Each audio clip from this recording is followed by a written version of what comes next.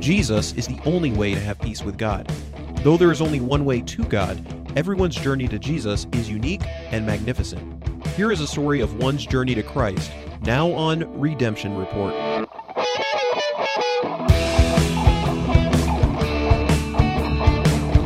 Welcome to the Redemption Report podcast. This week I have a friend that I met right after moving to Kentucky about 8 years ago, and we haven't kept in touch near as much as we should have, but I'm excited to have my friend Aaron Dobbins with me. Thank you for joining us. It's a pleasure to be here. Thank you for inviting me. Yeah, so we used to go to church together, and we were part of a men's group that was like a 2-year men's group, and during that time we each got to share our story of coming to Christ. And when I started coming up with the idea of putting together a podcast like this, your story came to mind because I still remember it, and still, without using your identity, have told other people about how you came to Christ and just how powerful it was to me when I heard the story. And so I know that's probably setting you up to like, man, I better wow everybody. I hope I can live up to that expectation.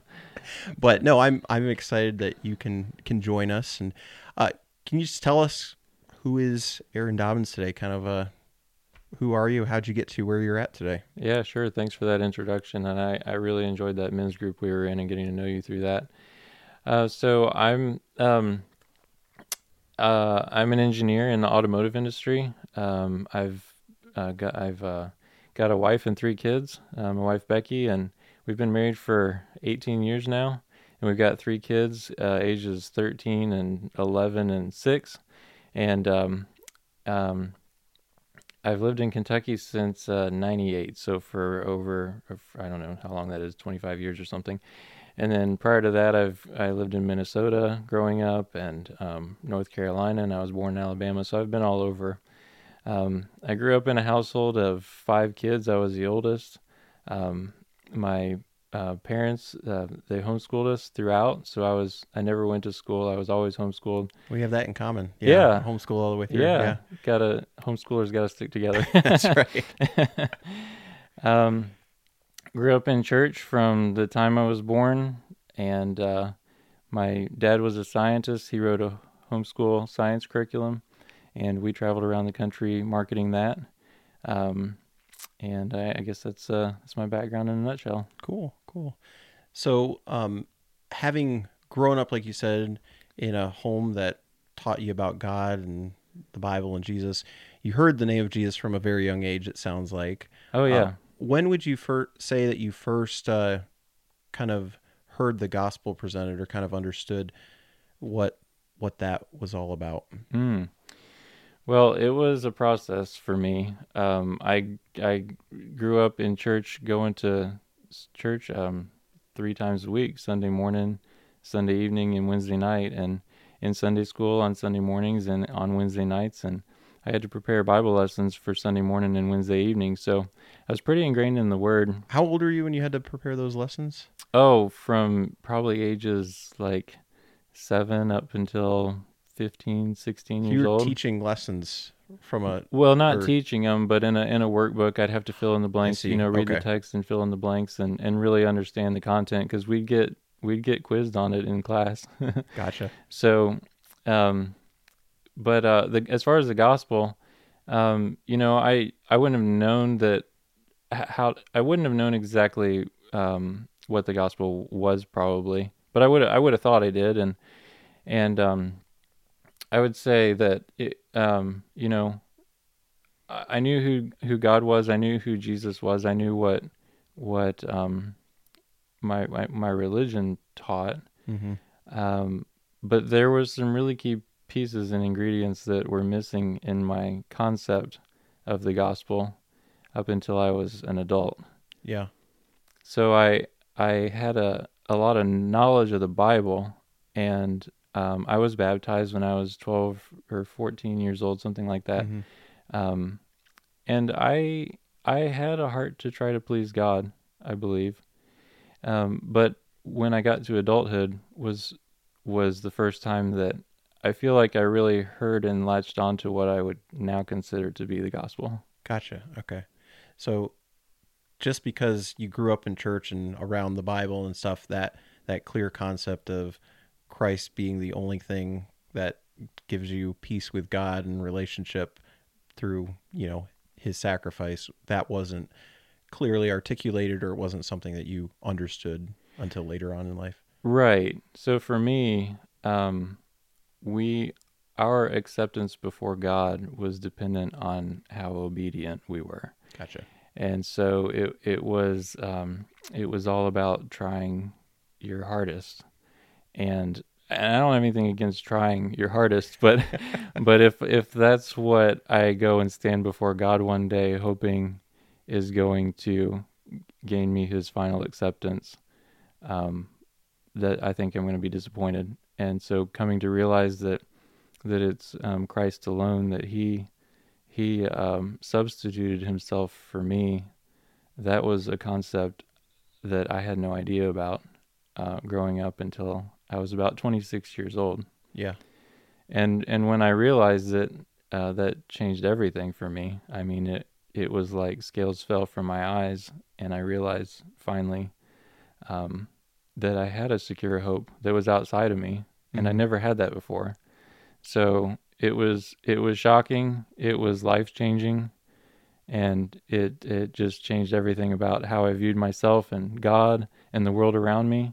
And I had a hope and a peace that I'd never had before, because I was always so anxious that it all depends on me doing it right. Mm. And to realize that I have this secure hope outside of me was life changing. Yeah, yeah. It certainly seems that way. Like, and from knowing your story, like I know it's like your paradigm was rocked, as far as what you believed. And so I want to just ask you a little bit about that. Growing up, like you said, in church multiple times a week with, Yeah. Parents that were really intentional about sharing, what they believed with you. What would you say? Can you tell us a little bit about kind of what you did believe? Because you said you got baptized, Yeah. right there, 12 to 14 years old. And what was that conversion like, or what was that? What did you feel that you were believing it that later on you realized was not accurate? So I grew up in a what I now call a pseudo Christian sect. Okay. It's called, you can find them online. They're non-institutional churches of Christ, and they make up about 10% of Church of Christ churches, and they withhold fellowship from the other 90% of churches of Christ. So it's a fairly exclusive group. There's about as many of them as there are old order Amish Oh people wow. in the Okay. world, and so it's a small community. They all, for the most part, their kids go to the same college in Florida, and there's only so many last names in the group. So it's kind of neat, because once you're in it, you kind of know everybody. It's a small community. If you travel, you go to these churches and you meet people who know your parents and you knew your grandparents and things like Okay. that. So when you're in because it's such a tight knit group. And And so what would you say, real quick, yeah. like what makes them exclusive, or why do they not associate with the other 90%? Well, the main things that separate them is there's no instrumental music. Okay. They take the Lord's Supper every Sunday. It's a sin not to. Um, they don't have church funding going toward specific things like orphanages, um, any kind of physical ministry. So if someone's in need, the funding would come from individuals. Uh, Okay. and they don't give their money to any kind of institution, so colleges, missions organizations, none of that stuff.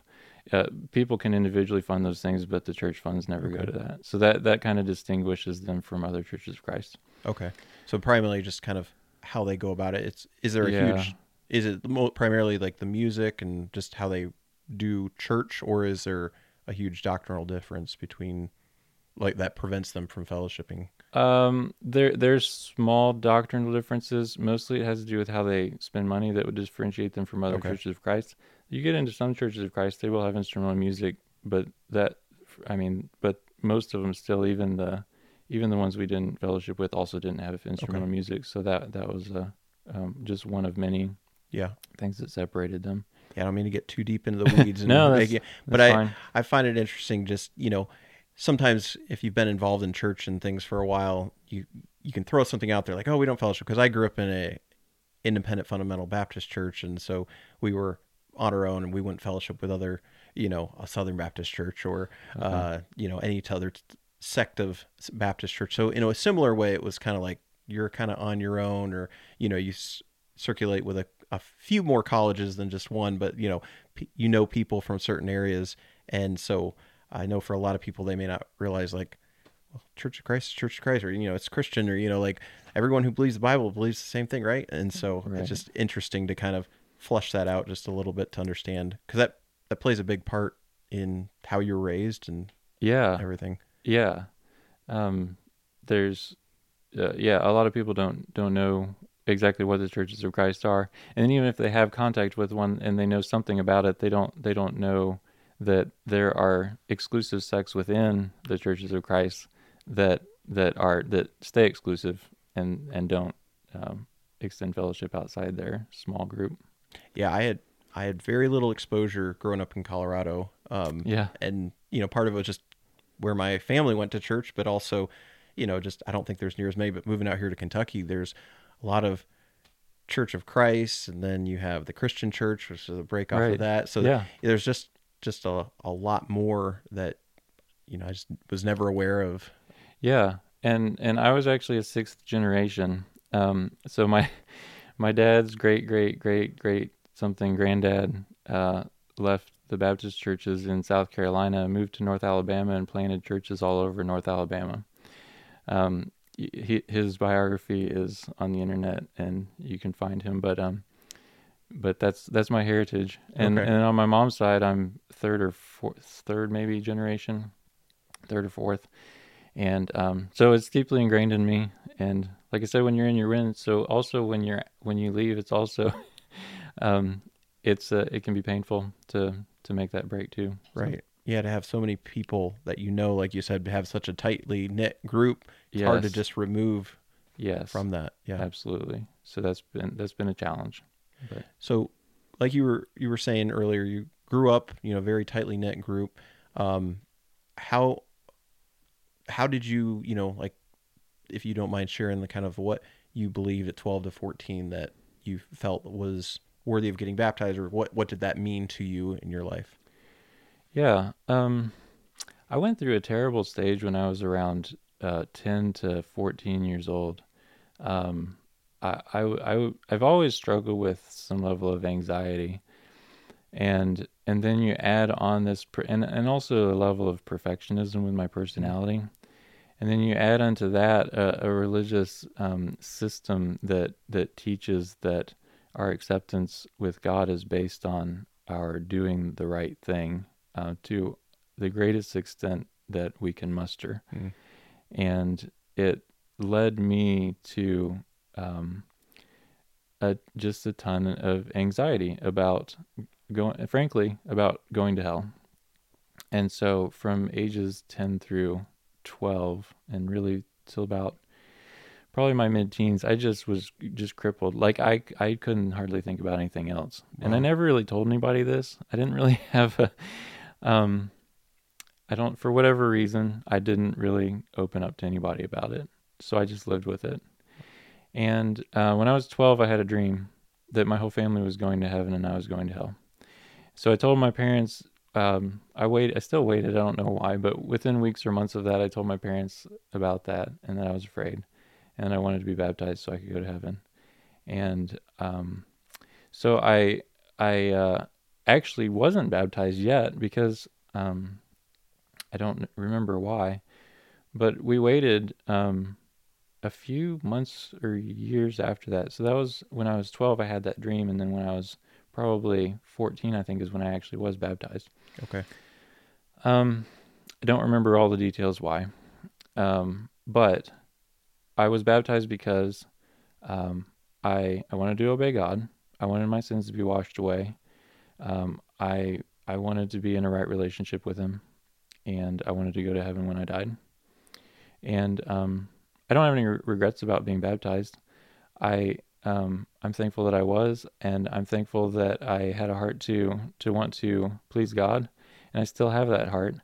But as I developed into adulthood and started to be exposed to more aspects of the Bible and of the gospel, my eyes became more and more opened to how God really relates to his people, and what he's actually done for me personally and miraculously outside of anything I've ever done for him. Yeah. So when you got baptized at 14, your understanding of it was this is what saves me. The act of baptism was what was kind of sealing your fate for eternity. That was what the act that you needed to do to get God's favor. Um, I think so. I mean, Okay. it's a little bit complicated and nuanced. I don't know that I would necessarily say it was the act, but Okay. I think I would have said that, um, that I think I would have thought that up until the act of baptism that God would not have saved me. That it wasn't the act that saved me, but it was like God saved me, um, contingent on the act. Okay. Okay. So he had been waiting, up until I was baptized. He Your hadn't application saved was me. pending. Yeah. Yeah. Okay. And then when I was baptized, he, at that point, did save me. Okay. Okay.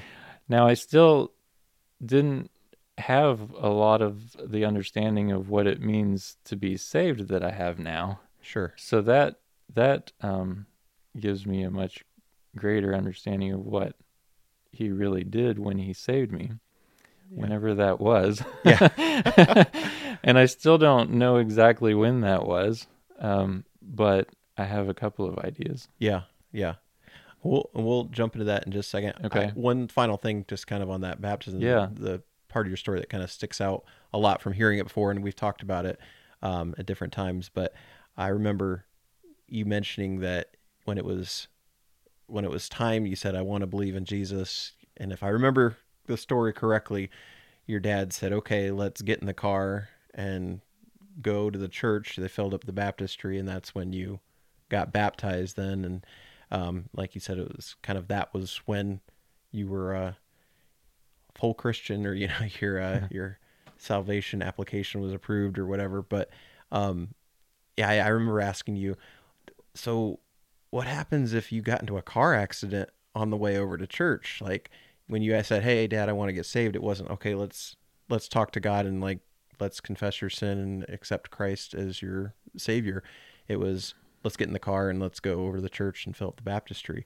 And if I remember correctly from our conversation, you're like, "Yeah, I don't know what exactly would happen, but I don't know if I would have been saved at that point, at least in your understanding of things." But Um, yeah, I mean, that was actually a common question that would come up in Bible classes from time to time. really, So there was a kind of a split down the church. so even within the 10%, then yeah, Yeah, okay, even within the 10%, there would be, even within an individual, local church congregation, okay, you'll have differences of opinion on that. And that would actually come up quite often, is if a person dies on the way to be baptized, are they saved or are they lost? And the church would usually be fairly divided. wow, Yeah, yeah. yeah, And the baptistry wasn't filled up for me. It stayed filled up okay, at all okay, times for anybody who wanted to be baptized at any time. And it wasn't that there was no conversation with God. I don't remember if I was prompted or not. I think I probably was, but I also was just praying on my own that mm, I did want God to save me, and I wanted to. Um, I thanked him for lavishing, maybe, or bestowing, whatever word I used, his mercy on me to allow me to be baptized and enter into his family. So there was some understanding mm-hmm. there of God's, uh, I can't think of the word right now exactly, but of his action in our lives Okay, to bring salvation about. It just wasn't a complete one.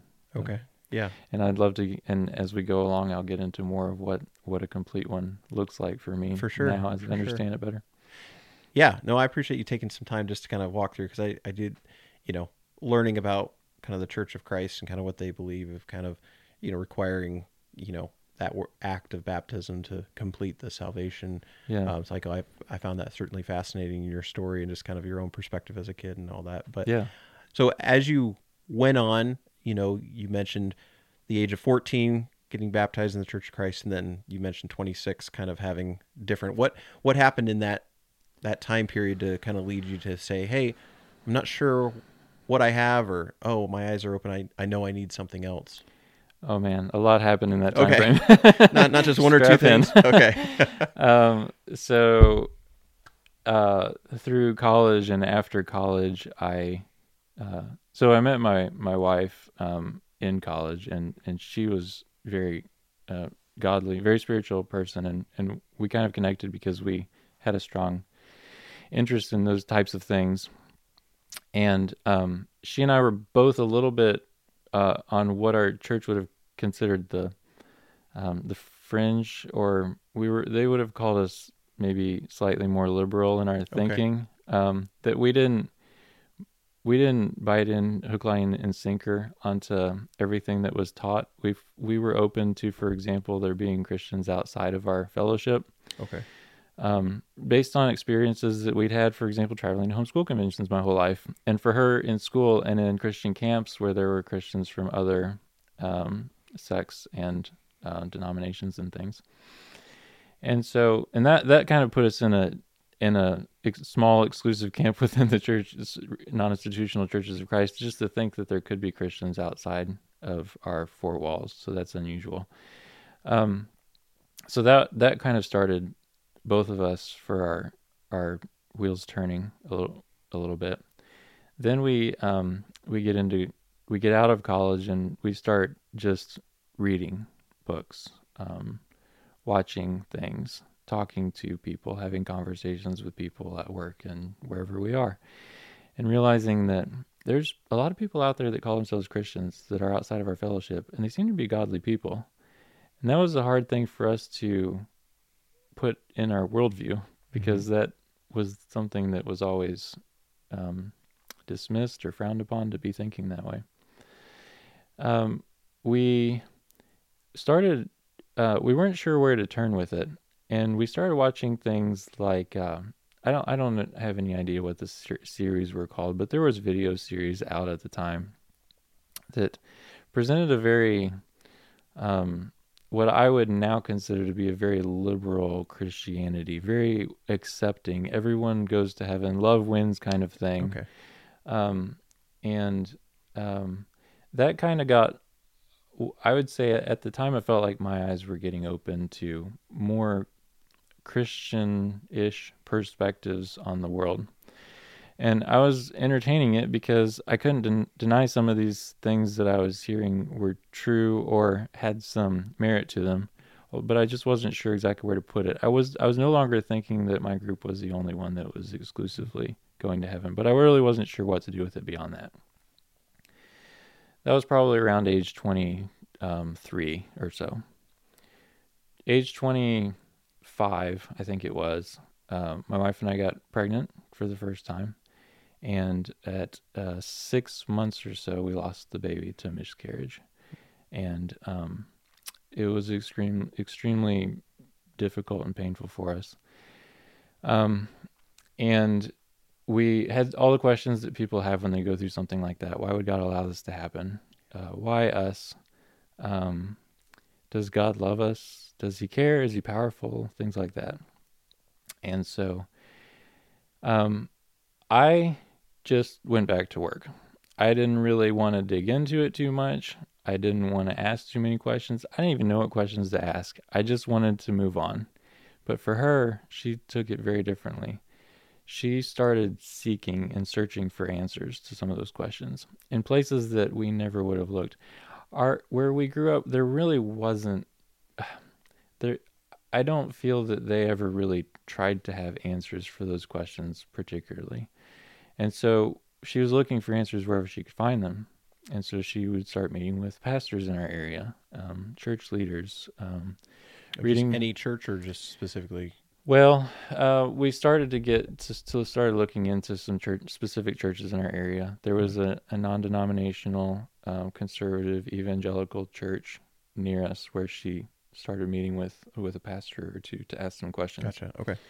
Um, but even before that, she was reading books by Philip Yancey and N.T. Wright, which I would not recommend personally, but at the time it was She was helpful to searching. her. She Yeah. was looking. We didn't know where to look, and someone recommended some books or something, and um, so she did that, and I just watched from afar. You know, I wasn't reading books. I wasn't asking the questions. I was just noticing that she was, and she seemed to be getting some level of comfort from it. So I just took a mental note. Well, we ended up changing jobs and moving about an hour and a half away. And when we did, we just, there really wasn't a great Church of Christ in the area. And so we looked, I said, well, what's it going to hurt to look? What have we got to lose? So we just looked all over the internet and looked at all the churches in our area. And we visited 8 or 10 of them. And there was one, a particular one, the one I described, that just really stood out to us. So we went and visited. We actually visited all of them, but we once we went to that one, I don't think we ever left. And it was amazing because they were talking about things like Jesus all the time in the Bible, and it wasn't performancy. And all the things that we'd ever heard about a non-Church of Christ church seemed to not be true about this church. That they don't care about the Bible. That wasn't true. That it's all about show and performance and entertainment. That wasn't true. That it was all about that it wasn't about deep spiritual things, and that wasn't true. As we got to know the people better, and as we listened to what they're actually saying, it came abundantly clear that these people were the real deal. And so we stuck around, and we got brought into a small group led by the associate pastor, and he just took us under his wing and discipled us. And they just showed a lot of compassion, as had our friends in the Church of Christ. I'm not saying they hadn't, but they also showed compassion for us and wanted to kind of disciple us in understanding God's word and the gospel in ways that had never even occurred to us before. And that was kind of the aha moment. So I remember sitting in his living room specifically one night in small group, and we were going through a study called The Gospel Centered Life. And we're in like chapter 2, and it's something about adoption into the family of God. And there's 6, 7, 8 couples in the room. He asked me specifically what my thoughts were on this concept. And I just drew a blank. I had no idea what he was talking about. I was completely unfamiliar with this concept of adoption into the family of God by the Spirit um, through the through Christ's sacrifice for us. And so I took a mental note and I went home and I read the chapter again more thoroughly. Probably read it 3 or 4 times, and as I read it and I understood it, it's just like I was just blown away. So I went to meet with him again and I said, "So, can you explain this to me?" And so through a series of meetings like that, my eyes started to be open to God's pursuit of us and his supernatural work in our lives to change our heart, to justify us by the blood of Christ, to adopt us into his family, to give us a new name, and things like that. I'd been reading the Bible my whole life, and I'd never seen or realized that were important. Mm-hmm. It just sounded like fluffy stuff to me before. But now it was giving me something tangible to cling to. Wow. That's really cool to think like, you know, God using your job to get you to a place where you had to start searching in a different way, and just those seeds that he had been planting in your wife and things. Um, After rereading that and kind of learning all that stuff, I know you mentioned earlier you don't know if there's an exact moment or something, but when did it all kind of click for you? When do you make sense, or did you have some type of rededication or salvation that you can say, yeah, that's when I believed, or was there any type of circumstances or when you could say, oh, that's when I understood? I mean, during that, say, 2 or 3 year period of time that ensued, there was a number of times when it was just, I could just see myself, like everything was an aha moment. Mm-hmm. um, so, for example, the senior pastor, a different pastor at the same church, was leading a class on Wednesday nights called, what was the class called? Because it's important. Christ is All. And it was based on the book of Colossians. And in Colossians 1 and 2, we read that Christ is all. He is our life.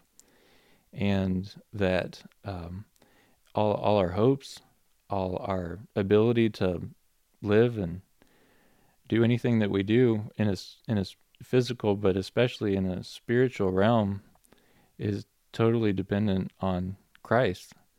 And I'd never heard that before. I always thought it was dependent on us to try to please God, but um, to find out that it was dependent on Him and that He empowers it, and and He, in addition to empowering it, He is also Lord, and He's reigning, and He's coming back.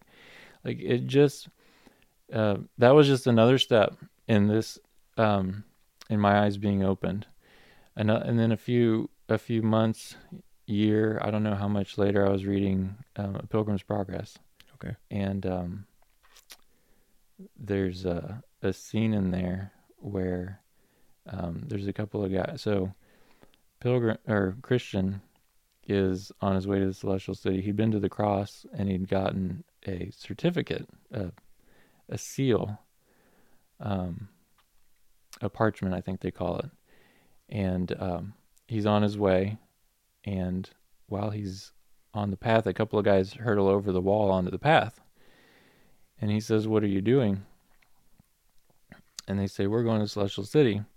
And he says, "Well, you can't just come over the wall like that." And they say, "Well, why not? We're on the path that you're on. Same path. It gives us the same place." And he says, "Yeah, but have you been by the cross and gotten your parchment?" And they say that they haven't, but it doesn't matter. And he says, "Well, the Lord of the city said that he won't let anyone in without this parchment." And so so they actually continue the journey with him. And when they get to the Celestial City, they're turned away because they don't have the parchment to present. And the parchment represents the seal of the Holy Spirit. And that comes to us by way of the cross. And when I read that,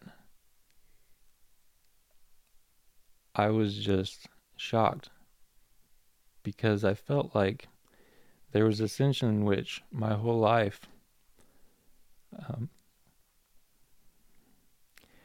I had been trying to get to the Celestial City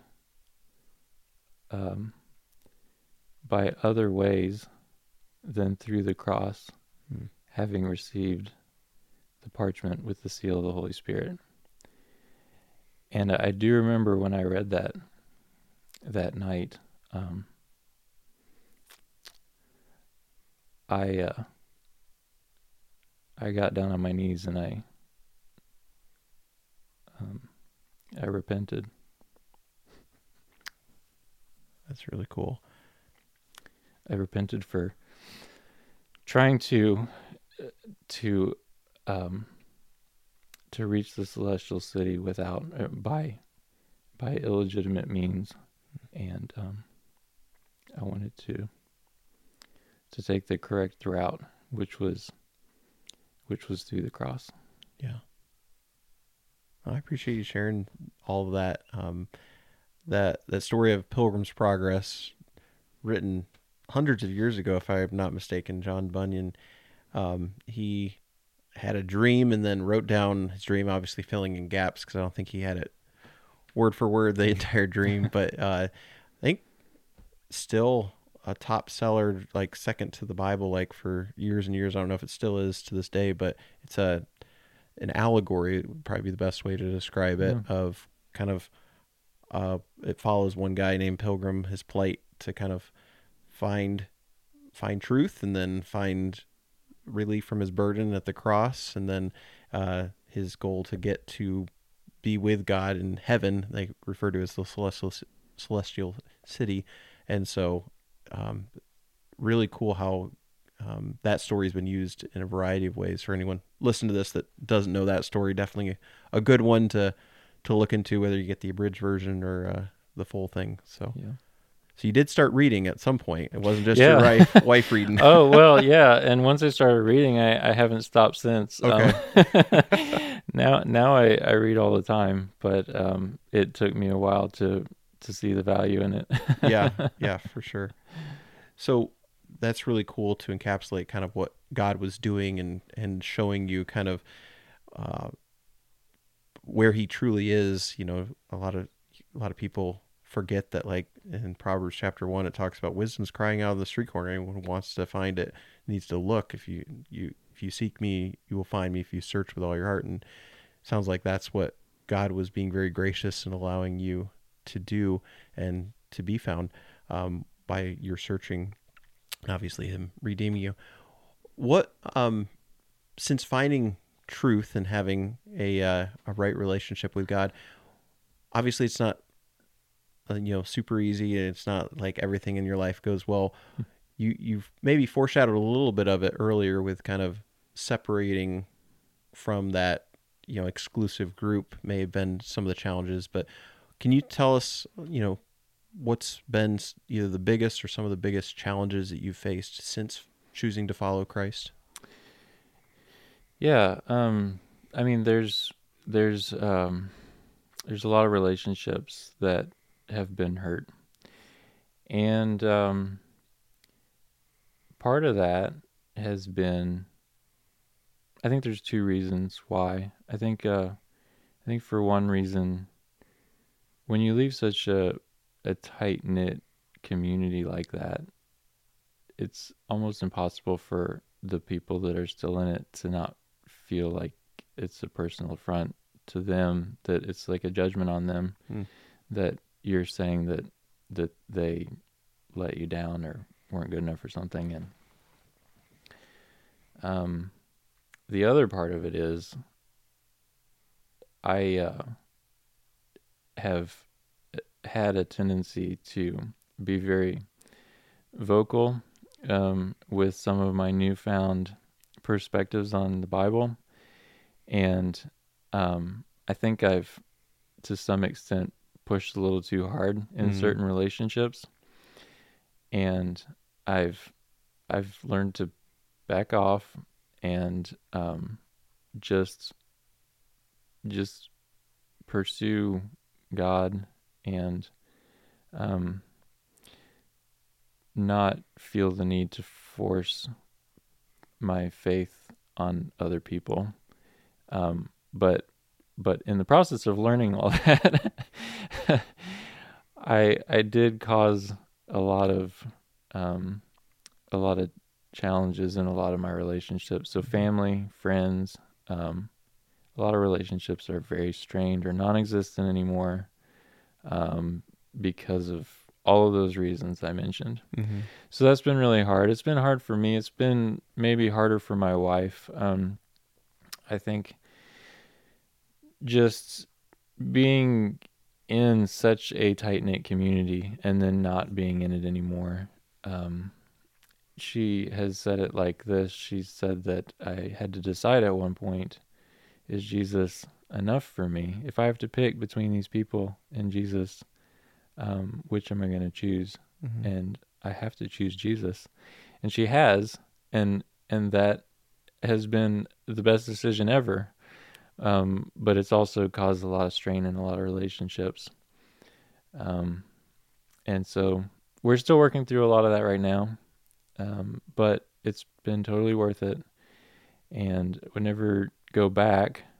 I would go back and rehab some of those conversations in a gentler tone, maybe, and maybe with a little more patience and mercy. Yeah. So it's been a process of learning how to handle myself, as I feel like I have this passion to get this word out, this a full understanding of the Bible and the gospel, and I'm still learning, but so much fuller than what I had before. And I thought everyone's going to want to know everything that I've learned. Right. And so I go back and I tell them, and they just don't always see it the same way. And it's been hard. Yeah. But it's not my job to change people's minds. It's my job to be a witness of what God's done in my life. And so that's my new job. Yeah, that verse that says, "Always have an answer ready of the hope that lies with you." It's the noun there is an answer. It's not you know, when someone is asking it, so it's like a response. So being prepared and knowing what you believe, having that answer ready. But you know, like you said, if the Spirit's not working on them, it's going to sound like foolishness. It's going to be uh, frustrating, and especially like I would imagine, like anyone believes what they believe, and sometimes people don't really know what they believe, but like especially when you know what you believe, like you said, that 10%, that you know religious perspective where it's like we know what we believe and we don't believe what other people believe, and this is why, like they have it figured out for that framework. To have someone else come and say, well, that's not correct, or that's a I can understand Yeah. probably wouldn't be received too well. So Right. yeah, yeah. What would you say is one of the biggest joys that you've experienced since having a true relationship with Christ? Hmm. Well, I love evangelism. I go out and share the gospel with strangers at bus stations or restaurants or wherever from time to time, shopping centers. I love sharing with my kids and with my friends and whoever will listen the gospel. I love actually reaching out to my friends from the past in the Church of Christ and say, hey, you're not going to believe what I've discovered. It's in the Bible, and I keep 9 pages of verses in my Bible now, have for years.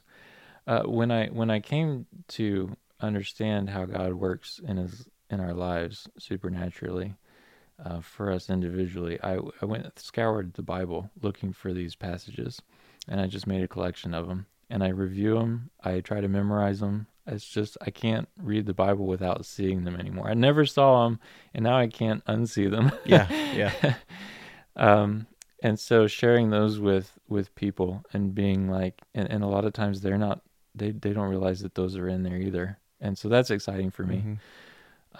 Teaching Bible class. I teach a group of middle school and high schoolers at my church. It's an informal study, and I just asked if I could do it, and they gave me permission. So I do it. On Sundays, we eat donut holes, and we go through, right now we're in the book of John, so we're going through the book of John. I do catechism questions. We do some other who am I type of games and things, and we take an hour and 15 minutes on Sunday mornings and just work our way through the Bible. And the kids love it, and I love it, and I just enjoy it. It's because, I feel like one thing that the Church of Christ did really do a good job of was grounding me in a knowledge of the Scriptures. Mm-hmm. And I want to get that instilled in my kids and their friends, because it's helped me tremendously as a child, as a teenager, and as an adult, to understand the world and and so once I came to a better understanding of the gospel, I didn't lose the Bible knowledge, and now I feel like it all works together to just give me such a confidence and a passion, and really a thrill to I just want to share it with everyone. So I was able to at our church teach Bible Basics, which is we went through the Bible in a nutshell, which I put together a single page front and back of the whole storyline of the Bible, explain how everything works together. And then we did a 12-week survey, taking section by section of the Bible and just walking through it. And to relate my Bible knowledge with now my gospel knowledge, it's like the whole world makes perfect sense now. Yeah. And it's just so exciting, and I just want to get that message out to anybody that will listen, because I find that a lot of people have a gospel knowledge that they struggle with Bible knowledge, and that's a tragedy for me, because both of them go hand in hand. It's the Word of God. Mm-hmm. And so I have friends with gospel knowledge without the Bible knowledge, and I got friends with the Bible knowledge without the gospel knowledge. If I could just marry these two together, it would go so far in our churches, and how our churches impact the world. And so I have a passion for doing that. I can tell. Yeah, yeah, yeah. No, and I can attest to that from firsthand. Back when we were living and communicating more in close range, there were different times where we'd go out and do things like that. I remember you invited me to Church of Christ that you were still attending from time to time to try and continue to keep those relationships open. And I got exposure to go into a church that I wouldn't have just walked in on my own. And, it was cool to see how you still knew some people and were able to continue that relationship with the hope of through that relationship building to point out, kind of truth and keep that option available. And then there was a restaurant in town that was, a Somali restaurant that we went to a few different times, where we had heard that, or I think I'll give you credit, you had heard that it was like the second most antagonistic country to the gospel, and it was just all this stuff. And so we're like, well, there's a restaurant in here, let's go and see, and we did that for a little while. So yeah, I can definitely see that change in you, and that, like, I didn't know you before, but I can definitely see that desire and love for others, even hosting events in your home to help people know how to share their faith or be more forthright with it. So I love your desire to learn. A lot of our class that we had together when we first met, was a lot of reading and a lot of learning. So yeah, that certainly is exciting to see. Yeah, I mean, the way I view it, we have one life to live, and I'd hate to waste it. So I just want to, anytime I can have an opportunity to go and, share what I found with my friends in the Church of Christ, or to the Somalis, so that they can stop persecuting our brothers over there and their nation when they go back, anything like that. I'm just always wanting to take those opportunities to try to use what God's gifted me with and where He's put me, to try to do something to help His kingdom expand. So yeah. Well, as we wrap things up, if there was one thing that you could share with someone listening, like, what would you want them to take away? Like, what's one thing you'd want them to say, oh, I got that out of his story? What would be that one thing you'd share with them? It would be that it's not about me, it's about Jesus. And that's what that was really at the root of everything that changed who I was, and gave me a hope, and gave me a new passion, and gave me just a comfort that's outside of myself, Jesus. And that's all I want to point people to. So it's He's done a great work in my life. He's changed me and given me a passion to live for Him. But that's not because I've done anything particularly special. I've just been amazed to find out the intensity of what He's done for me personally. And so if I could leave anyone watching this with one message, it would be, it's all about Jesus, and make your life be centered on Him, just Him, not your religion, not your obedience, not anything other than Jesus, and He will change your life. Great. Well, thank you for taking the time to share. You made it through with having to get up and walk around. Before we started recording, he said, what if I start crying? Can I walk off stage? So as much editing as I do, I don't do a ton of editing, but I didn't have to edit out that. So yes, I'm glad. Well, thanks again for joining and sharing your story with us. Thank you for the opportunity. Over the years, I've appreciated Aaron's sensitive spirit to the things of God, and I'm thankful that showed through when telling his story today. His story reminds me of God's promise found in the book of Jeremiah, where God says, "You will seek me and find me when you search for me with all your heart." Despite sincerely believing something untrue for the early part of his life, Aaron's pursuit of truth was rewarded with finding peace with God once he realized he could do nothing to earn right standing on his own merits, but instead chose to trust Christ alone for salvation. Peace with God is also available to you today if you receive God's free gift of salvation by calling on the name of Jesus. If you have more questions about this, feel free to reach out to me directly by going to T-Ware Productions. I'd love to discuss this with you further. Next week, I sit down with Debbie Grady to hear her story of redemption, so be sure you're following the podcast and subscribed on YouTube to hear future episodes. And don't forget to share this episode with others. See you next time on Redemption Report.